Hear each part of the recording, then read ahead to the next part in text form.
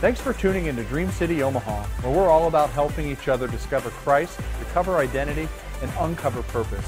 We hope this message impacts your life, and be sure to like and subscribe for more. Are you ready for the word today? All right. Pastor Dobie preached last week, and he continued our retail series talking about the Christmas story, and he did a great job of taking us through these different individuals as they experienced the first Christmas. And as we read and as we find the Christmas story in Scripture, he reminded us of things. And looking at Mary's life, it reminds us that God always has a plan. Looking at Zechariah reminds us that God has a promise, and the shepherds remind us that God has a peace. And if you weren't here last week and you weren't able to hear Pastor's message, I would encourage you to download the app, find it online, on YouTube or on Facebook. Go back and watch that and allow yourself to be encouraged, because it is one of those encouraging messages. When we find ourselves in discouraging times, we can take courage and take heart knowing that God has a plan in the midst of it. That there is a promise for me that I can stand on, and there is the peace that passes all understanding that is made available to me. And so would encourage you, if you're struggling during this time and during this season, to go back and watch that. Today we're going to continue. We're going to be reading from Luke chapter 2. We're going to read verses 1 through 7, and then we're going to kind of use that as our jumping off point. If you don't have your Bibles, the verses will be on the screens for you today. Here's what the Bible says, that at the time, the Roman Emperor Augustus decreed that a census should be taken throughout the Roman Empire. This was the first census taken when Quirinius was the governor of Syria, and all returned to their ancestral towns to register for the census. And because Joseph was a descendant of King David, he had gone to Bethlehem in Judea, which is David's ancient home. He traveled there from the village of Nazareth in Galilee, and he took with him Mary, his fiancée, who is now, and I love the New Living Translation, who is now obviously pregnant. She's obviously pregnant. It wasn't one of those situations where you see the person at the grocery store and you're like, I want to ask how far along she is, but I don't, because if she's not pregnant, like, have you ever been there? And like you almost catch yourself like, oh, hey. Like, I don't want to say something and then have to put my foot immediately. That was not the case with Mary. Mary, at this point, the Bible says, is obviously pregnant. And while they were there, the time came for her baby to be born. She gave birth to her first child, a son. She wrapped him snugly in strips of cloth and laid him in a manger because there was no lodging available for them. Lord, we thank you for your word today. God, we thank you that as we gather today and later this week, as we gather with family and we gather with friends to celebrate your birth, God, we thank you that you came. Father, we thank you that you sent your son. Jesus, we thank you that there is reason to celebrate, and that baby that was placed in a manger and wrapped in strips of cloth didn't stay a baby, but he grew up. And as he grew up, he lived the perfect life. And as the one who was perfect, as the perfect lamb, sacrificed himself that we might find new life. Lord, we thank you for that today. As we celebrate the time and the season of your birth, I pray that we would keep you at the center of it all. We have these cute little sayings that Jesus is the reason for the season. God, may that not just be something that comes off of our lips, but may it be etched on our hearts as well. May we keep you at the center of it all. Not just today and not just this week and not just this weekend on Christmas or Christmas Eve, but Lord, every day. May every day be Christmas. May every day be a celebration of your coming and of your birth. We thank you and we love you. Be with us today in Jesus' name. And everybody said, Amen. How many of you guys put your Christmas presents out on New Year's morning? Anybody? Or not New Year's, Christmas morning, excuse me. Now, we make our kids wait till New Year's morning. Any Christmas morning, like the tree, there's nothing under the tree until that night, and then you rush to put the gifts out. How many of you just like, whatever at this point, we put them out whenever we buy them, typically Christmas Eve? Okay, that's most of us. Now here's my thing, like I love walking into the house, and I love looking under the tree, and I love seeing presents under the tree, and I love gathering, whether it's at my parents' on Christmas Eve or at Angel's parents' on Christmas morning, and all the kids are there, and the family is there, and you look and you see all the gifts under the tree, and there's like this eager anticipation. Do you know what I'm talking about?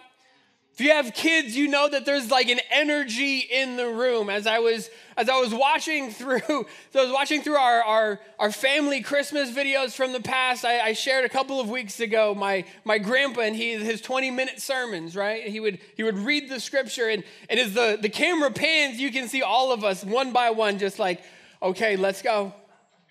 Especially the kids, like their eyes are like locked in on the presents. There was one Christmas, I think it was 90 or 91, my cousin was talking during the sermon. And my grandpa was like right in the middle of Luke chapter 2, and he says, Connie, that's enough.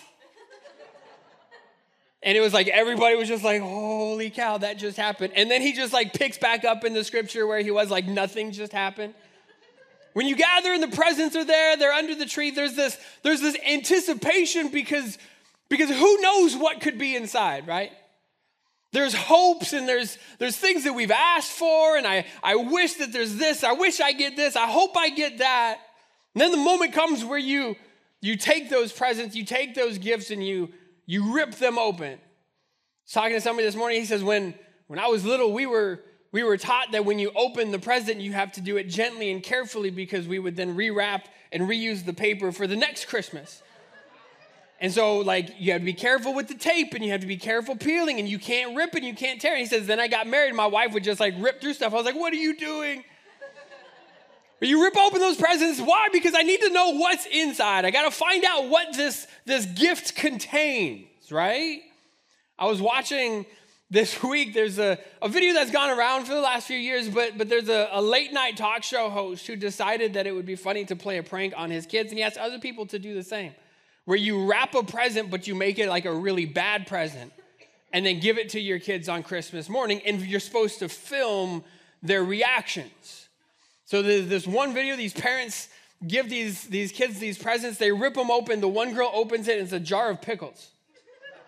And then the other kid opens it, and it's like this old brown, like crusty banana. And the mom's like trying to be excited, like, oh my gosh, what did you get? She's like, it's an old banana. And I was going to play it for you, but as the more I watched it, the more frustrated and upset I got at how spoiled kids are. Because they were like literally like in tears, crying. I wanted to take off my belt and never mind. But there's this video, and it's showing us the disappointment when your hopes and your expectations aren't met. These kids had this hope that inside of this gift would be this incredible thing, and it would be this great thing. But then when they opened it, they didn't get what they expected to get. I think what would even be worse is if you gave your kids an empty box. Just let them open it and then be like, yeah, that's what you got. Bah humbug, right? You open it. How would you feel if you opened up an empty gift?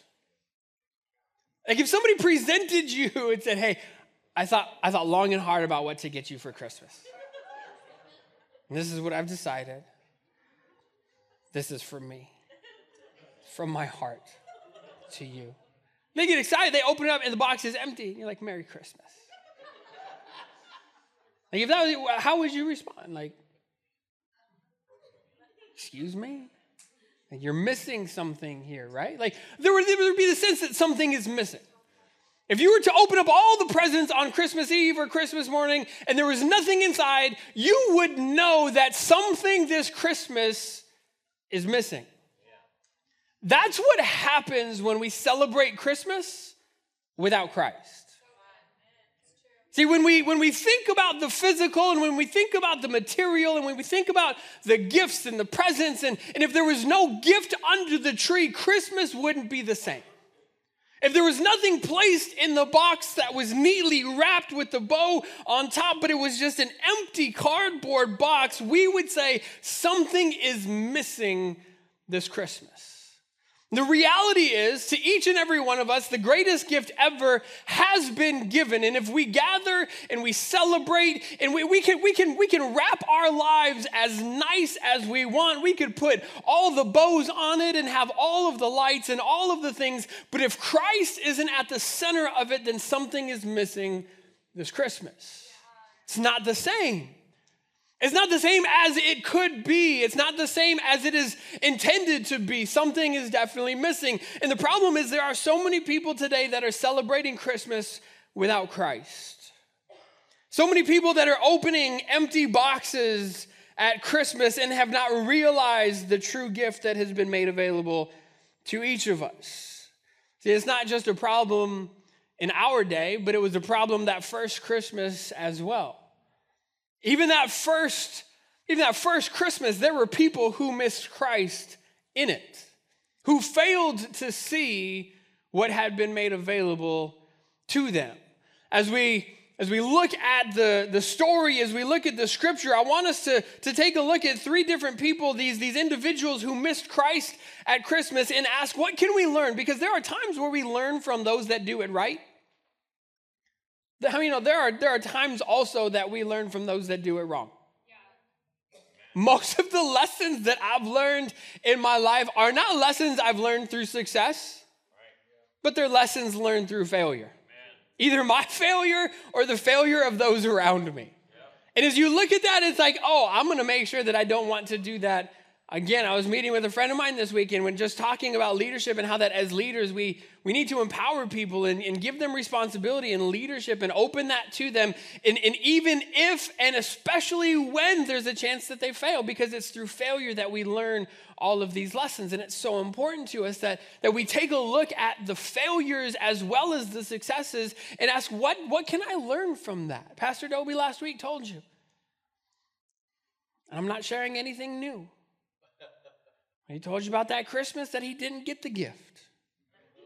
That Christmas that he rushed home and printed something off. Listen, that story will live in infamy for generations in the Weasel family. My kids know that story. My grandkids will know that story. Generations. We will be better as men because of that story. Why? Because we will learn from our patriarch. There are lessons to be learned. And I tell my kids, listen, I'm not going to do everything right, but when I do something wrong, I want you to learn from that. Yeah. And so today, as we look at the scripture, who are those that miss Christ in Christmas? The first person that I see is the innkeeper. The innkeeper missed Christ at Christmas. He failed to see it. Look at the scripture. Look at what Luke chapter 2 says, that when the time, go back to the next one. When the time came for her to give birth, that there was no room, right? There we go. She gave birth to her firstborn son. She wrapped him in strips of cloth, laid him in a manger. Why? Because there was no lodging available for them. There was no lodging. The hotel was full. Reservations had been made. Bethlehem, you have to understand, is not this bustling hub of a city. It's a small village community, and so all of these people who were coming back, descendants of King David, to register for this census would have literally overwhelmed the resources of Bethlehem. Joseph should have known better. He should have made a reservation, but guess what, guys? He didn't. You ever been there? Like, I forgot to make the reservation, or I made it for the wrong time. And anyway, they're late in arriving. Typical man.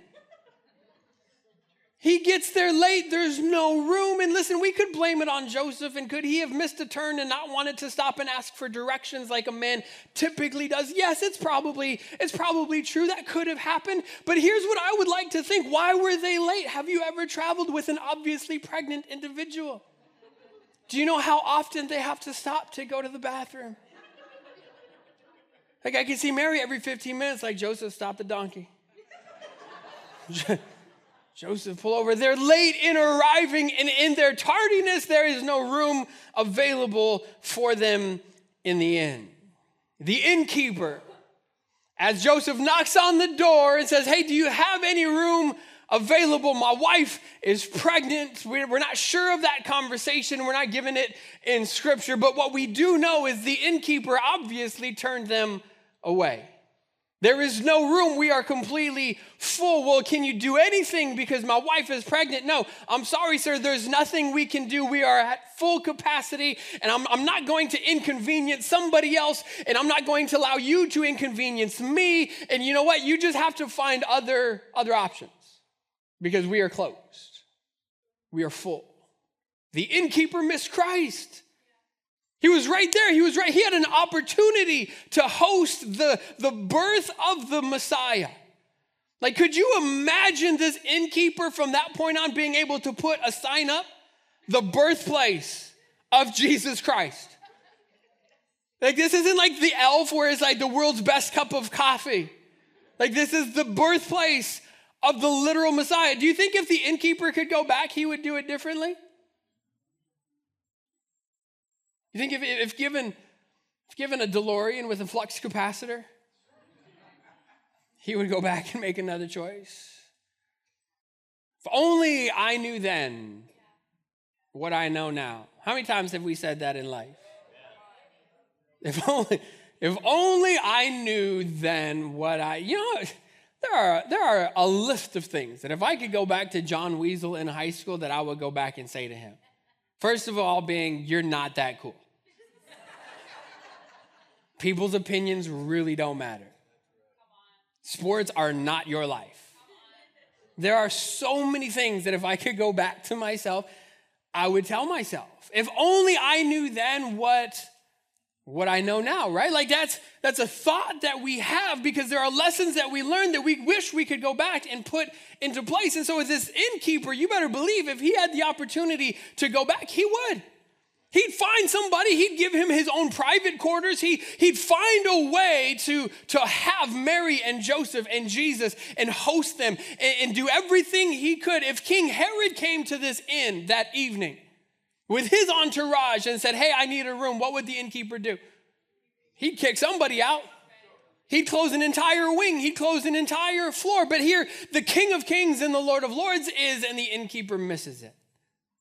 He says, you know what? There's no room.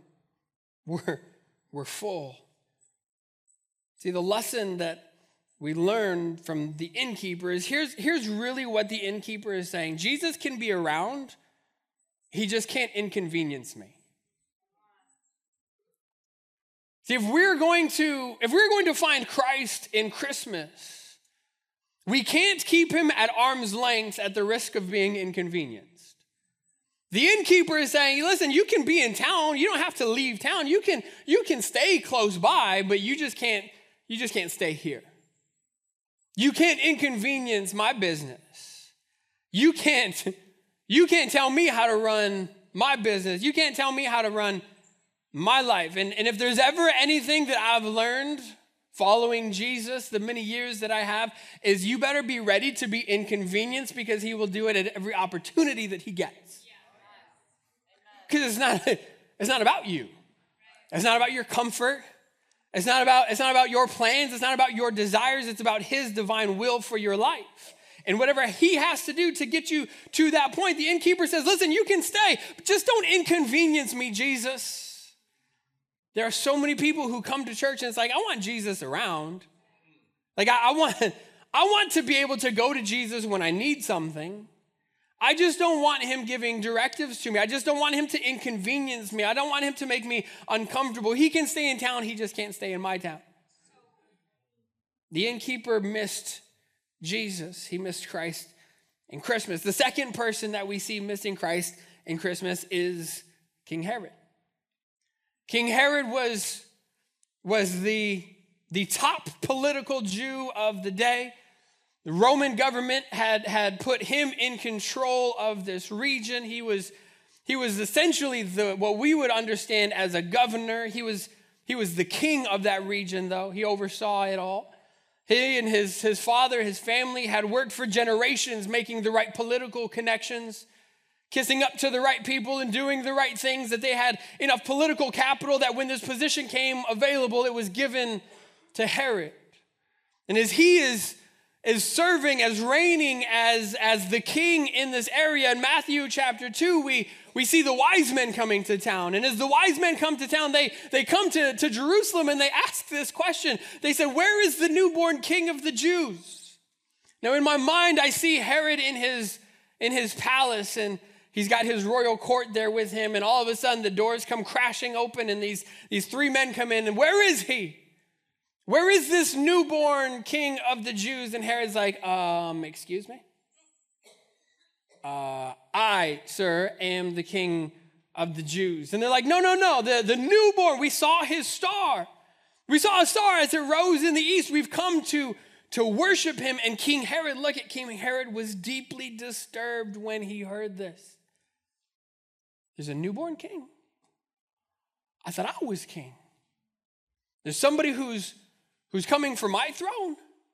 Don't they know how hard I've worked for this? So what does he do? He calls a meeting of the leading priests and the teachers of the religious law, and he asks the question, where is the Messiah supposed to be born? He knew what they were talking about. He knew that it was the Messiah, and yet he still missed it. Here he was reigning politically. Here he was sitting in this high office, and the wise men come and they're asking the question, where is the king of the Jews? He says, you're looking at him. And they said, no, sir, that's not what we're talking about. We were instructed years ago to be looking for these signs, and we've seen these signs now. So we've come to worship him. Tell us, where is he? And Herod's response is, there's only room for one king in this region.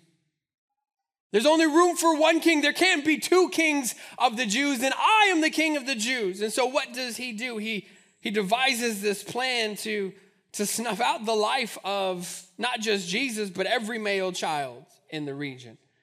He says there's not space for two kings. See, he misses Christ at Christmas. Why? Because he wants to remain in control. He doesn't want anything to come between him and his ability to rule in that region. What does King Herod say? King Herod is saying this: Jesus can sit on a throne. He just can't sit on my throne. He can be a king of something, but he can't take over my kingship. See, you can very easily miss Christ at Christmas if you are trying to rule your own life. If you are trying to remain your own king, if you are trying to remain sitting on the throne of your life, you can very easily miss Christ at Christmas. The question we must ask ourselves is, who's on the throne? Who is the king? What does a king do? A king protects, a king provides, but a king also decrees. And his decrees become laws. And those laws are carried out by those that are living in his kingdom. And so what we need to understand is that when a king speaks, the people under his kingship act in accordance to what the king is saying. His declarations become marching orders for those in his kingdom. Whose declarations do you listen to? Whose declarations are the marching orders for your life? Is it a political individual? Is it a medical professional? Is it yourself? Is it somebody around you? Is it somebody with influence? Or is it Jesus Christ? Is it his word? Are his words your marching orders? And when you read his word, it's like, man, there are things that I need to change because I'm not living in accordance with what you are saying to me. Who's on the throne of your life today? The angels came to the shepherds. They appear, and the host of angels shows up, and they start saying, peace on earth, goodwill to men. It's a scripture that we like to quote. We sing songs about. We love it. We all want that, right? Like, who doesn't want peace on earth? Who doesn't want the goodwill? Something that we all want, but the problem is we leave it right there and we don't finish the scripture. Because what the angels say is peace on earth and goodwill to those with whom he's pleased. We want the peace, we want the goodwill, we just don't want to have to do what pleases him to get it. God, give me peace. God, give me your favor. God says, is yours if you're in my kingdom, under my rule, and doing what I say. Says if that's the case, then peace is yours. Goodwill is yours. Favor is yours. Freedom is yours. Forgiveness is yours. Joy is yours. Love is yours. Deliverance is yours. Healing is yours. Whatever it is that you want and whatever it is that you need is available to you, and I would love to provide it to you, but it's for those with whom I am pleased.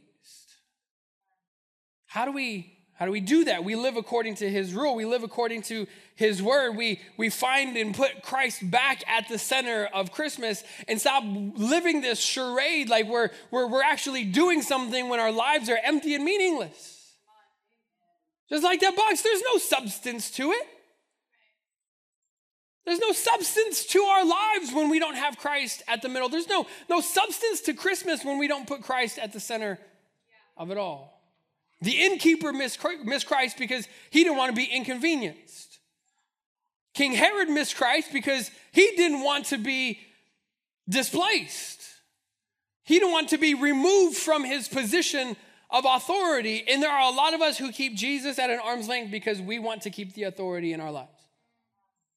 I like the idea of Jesus. I like the idea of this, but to actually live it out, I don't know that I can do that because I want to have the final say. I want to continue to sit on the throne of my life. The great thing is all it takes is one decision. All it takes is us realizing that we are not the Lord of it all. All it takes is us realizing that we don't keep the world spinning in our hands, to get up off of the throne of our lives and to surrender and submit ourselves to him and watch him take over and see what he does. It's incredible when we do that, what happens, because his plans are always better than our plans. His rule is always better than my rule. His decrees are always better than my decrees. My decrees get me broke and they get me in trouble and they get me messed up and they get me hurting and they fill me with shame and all of this stuff. When I live according to my rule, you know what happens? I make a mess of it all. But when I surrender and I submit myself to his authority in my life, there is the fruit of the Spirit and there is peace in my heart and there is purpose in my life. It's incredible what happens. And it's available to you if you would just simply get off the throne of your life. Realize you weren't created to rule it all. But that's why he was sent here. So the innkeeper missed it. The King Herod missed it. And then this is the final group of people that I want us to look at. Who else missed Christ at Christmas? The religious people. The religious ones missed Christ at Christmas. King Herod is told he's come, the Messiah has been born. He says, hey, guys, pastors, teachers, apostles, like all of you who know the scripture, where was the Messiah supposed to be born? And here's what they say. In Bethlehem, in Judea. Because here's what the prophet wrote, and here they're quoting from the Old Testament from Micah chapter 5. And here's what it says. It says, and you, O Bethlehem, in the land of Judah, are not the least among the ruling cities of Judah, for a ruler will come from you who will be the shepherd of my people Israel. The wise men come to King Herod, and they ask, where has he been born? Herod goes to the pastors of the day and says, hey, where is he supposed to be born? They, knowing the scripture, reply and say, in Bethlehem, because here's what the prophet wrote about. Here's what the prophet said. Here's what the prophecy of the coming Messiah has to say. Hundreds of years ago, this is what was written, that Bethlehem will be the birthplace of the ruler of Israel. They knew the scripture. They knew what to look for. They had it all. They had all the pieces of the puzzle available to them, and yet they still missed Christ at Christmas. How is that possible? How is it possible to know God's word so well that when asked, you're able to quote it off the top of your head and still miss Christ? How is it possible to come to church week after week or watch online week after week and stand before God one day and have him still say, depart from me, I never knew you? But did I not? Did I not watch online? Did I not go to church? Did I not give? Did I not serve? Did I not do all of these things? And he says, listen, you can know about me, but if you don't know me, the religious people, they knew the word. They knew the scripture, and yet they still miss Christ. What's interesting is when you compare and you contrast the religious leaders and these wise men, the wise man who saw the sign and acted, the religious leaders who knew what signs to look for and still did nothing. The wise men who came from the east, probably Babylon, which is a 4-month journey, roughly. That's what it took Ezra to get back when they came from captivity. So that's what I'm basing that 4 months on, but roughly. So they see the sign and they pack up their camels and they set out on this journey. It took them a long time to get there. And the religious people who couldn't get in their car and drive down the road to find them. Like it's crazy when you think about it. Here are the wise men. How did they know what to look for? I would say go back to the book of Daniel. Daniel had prophesied the timeline of the coming and the death of the Messiah. When Daniel was taken into captivity, into Babylon through the favor of God upon his life, he rose in ranks in King Nebuchadnezzar's court until he was put in charge of what? He was the head magi. That's the position that Daniel was given in the court of King Nebuchadnezzar, that he was in charge of all of the priests and all of the astrologers and all of the wise men in Babylon. So here Daniel is prophesying of the coming Messiah, leading these other individuals, and I guarantee you he told them, hey, in about 300 years, this is what you're going to want to look for. When you see this sign, when these things start happening, when this takes place, you'll know that the Messiah is come. And now they see the sign, they recognize it because they've had the teachings in the past, and they act upon it in a way that is sacrificial to them, goes out of their way, makes this journey. Why? Because there is one who has been born that is worthy of worship. You know who else had those same prophecies? The religious people, the scribes, the priests. They knew what to look for and what to expect. And all of the signs start happening. You know what they do? Nothing. Just apathy, comfort, not willing to get outside of themselves, not willing to get outside of their comfortable spaces and do something about it. You know what the religious people tell us? The religious people tell us this, that we can know the word. The religious folks said, I know the word, but I don't care to know the person. They knew the scriptures, but they weren't willing to make the trip. They knew the scriptures, but they weren't willing to come and worship. They knew the scriptures, but they weren't willing to sacrifice anything to get there. There are so many people today who know the word, but don't care to know the person. Missing Christ at Christmas because we can quote scripture, but we have no relationship with Jesus. There is nothing personal connecting us. For us, Christianity is about an intellectual endeavor. It's about studying the scripture for knowledge's sake, but the scripture was never meant to just be informational, but transformational. God's word is supposed to be transformational in your lives. And I heard Tony Evans say this, that if the written word doesn't take you and direct you to the living word, then it just becomes another word. Yes, we need the written word, but if the written word isn't directing us to the living word, who is the living word? It is Jesus. It is the one who in John chapter 1 says that in the beginning was the word, and the word was with God, and the word was God. With him all things were made. Without him, nothing was made that has been made. And in him was what? Life. He's the living word. And the reason we are given the written word is to direct us to the living word so that in him we can find life. And if we study the scriptures and we know the word, but we don't care to know the person, we've missed it. We've missed it. We're missing out. John chapter 5, Jesus is having a a conversation with the religious leaders. He's now grown. He's begun his ministry. He heals a man on the Sabbath. Of course, they throw a fit.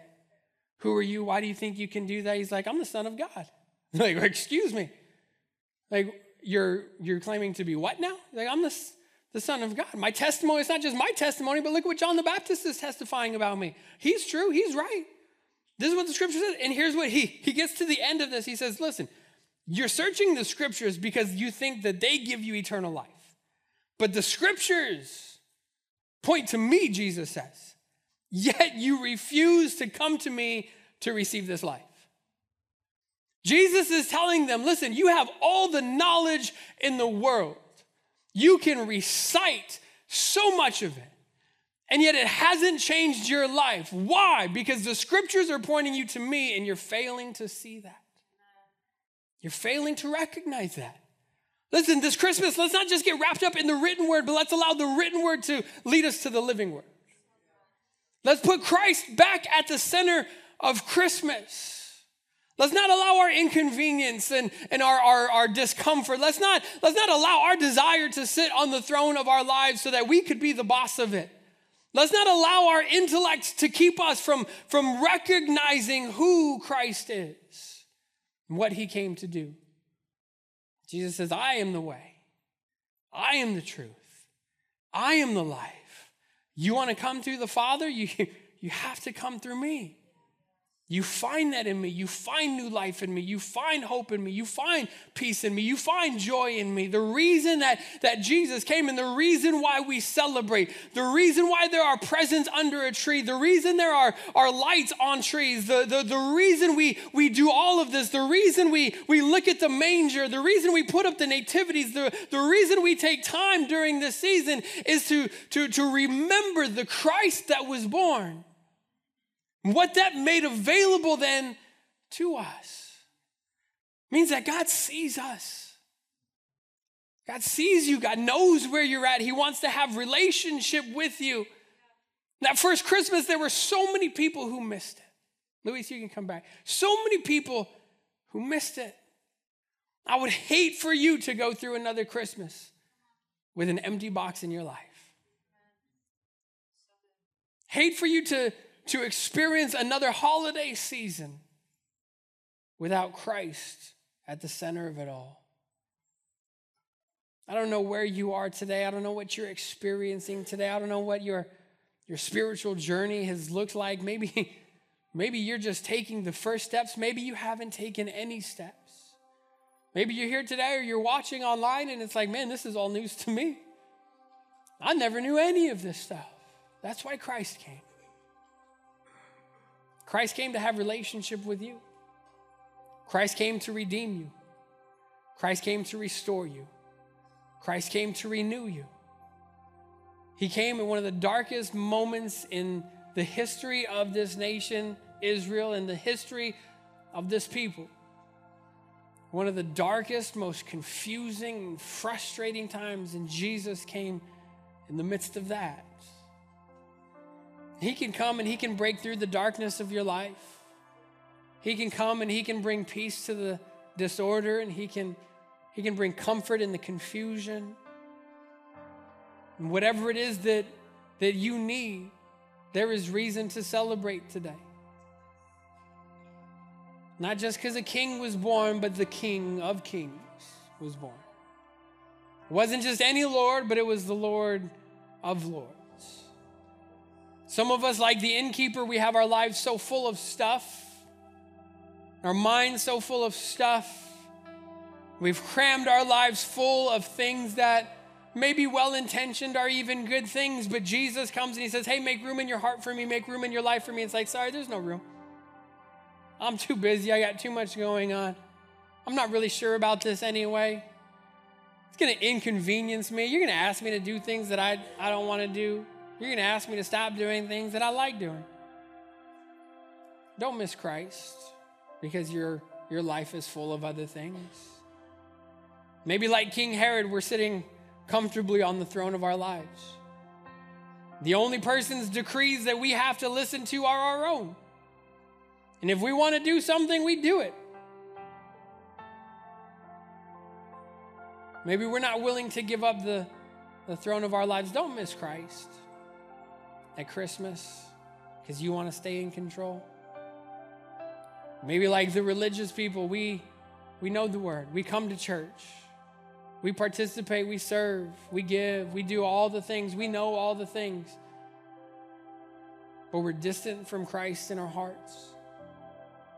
We've lost that connection. We've lost that relationship. We've lost touch. We, like all sheep at a time, have gone our own way.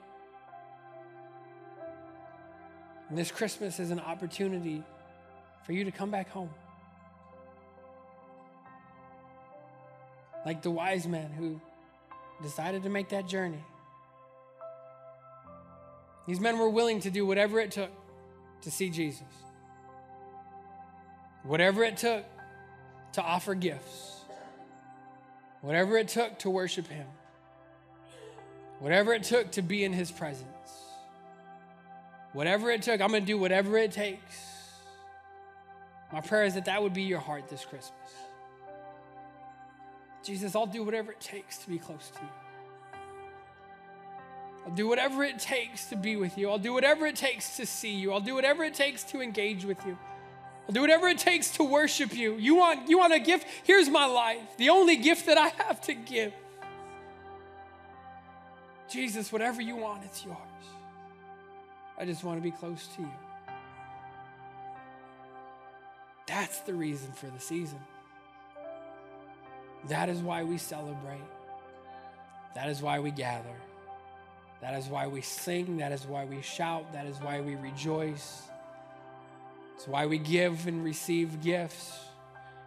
It's why we decorate. But in all of that stuff, may we not fail to keep Christ at the center of it all. Amen. Stand with me this morning.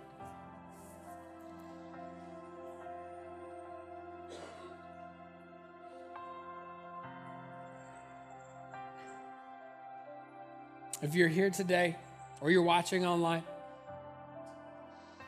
and you hear that message, I want to give you an opportunity to respond to the message. It's a challenging message. It's not your typical Christmas message, right? Like peace, hope, and love. But there is peace, hope, and love to be found, but it's found in relationship with him. It's found when we make room for him. It's found when we give him the throne of our lives. There is that stuff and more of it than you can imagine. You may not be in your head encouraged, but your spirit is encouraged today. And this morning, if you're here, you're watching online and the Holy Spirit is speaking to you, He's challenging you, He's shining a light on things in your heart or in your life.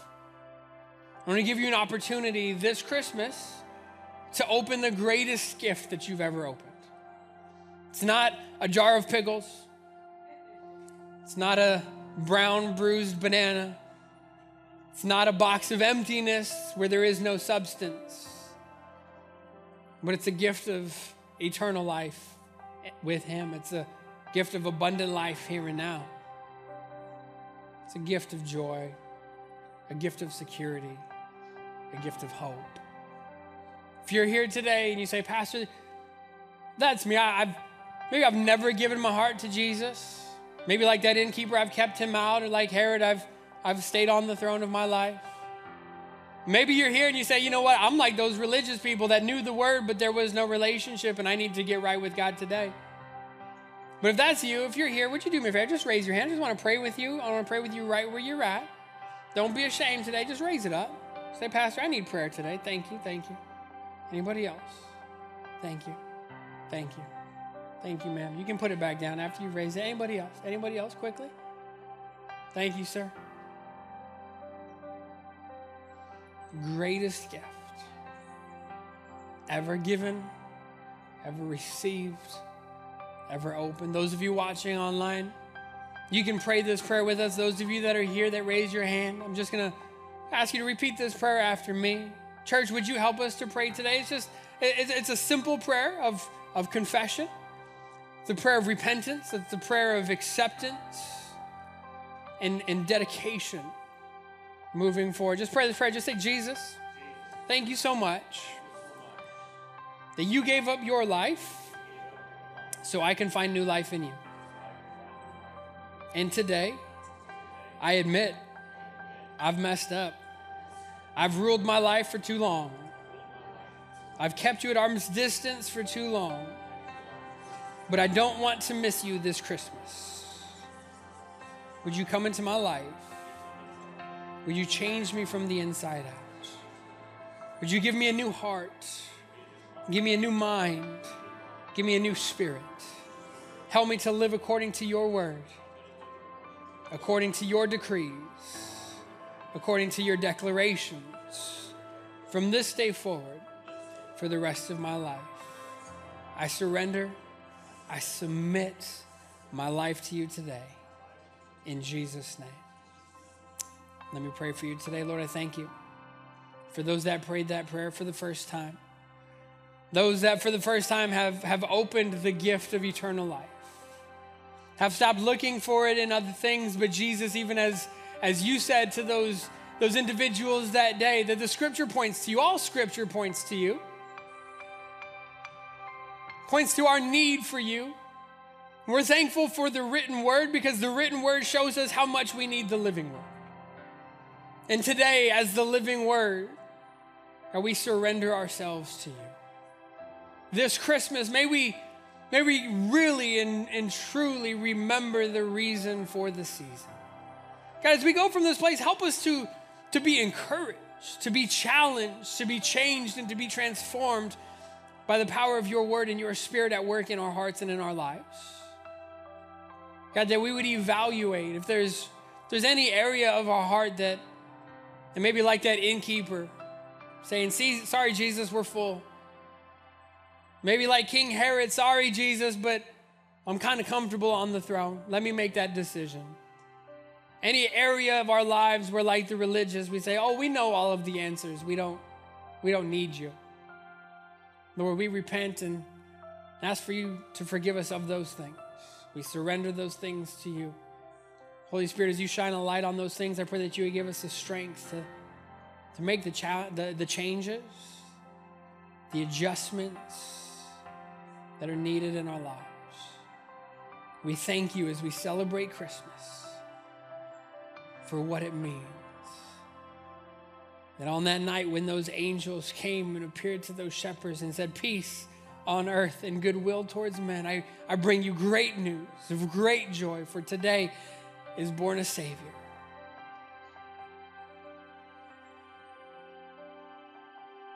We thank you. We thank you that today we still celebrate that there was born a Savior. Savior not just of a nation, but Savior of all people who would at any time put their faith and trust in you. Lord, we do that today. Pray that you would be with us this week. We love you and we thank you. In Jesus' name. And everybody said amen. Amen. Listen, if you need prayer today, our prayer team is down here. If you prayed that prayer for the first time, we want to celebrate with you. We want to resource you, let you know kind of the next steps, what you need to do. Our prayer team is down here. We'd love to be able to do that. For those of you that are joining us on Christmas Eve, we will see you then, 5:30. No kids ministry. The kids will be in here with us, but plan on being a part of that Christmas Eve candlelight service. We're going to have a great time. Love you. Be blessed, church. Have a great week. At Dream City Omaha, we're all about helping each other do three things: discover Christ, recover identity, and uncover purpose. Please check out our past sermon series or online discipleship classes. And don't forget to hit subscribe and the bell for notifications on all of our latest videos.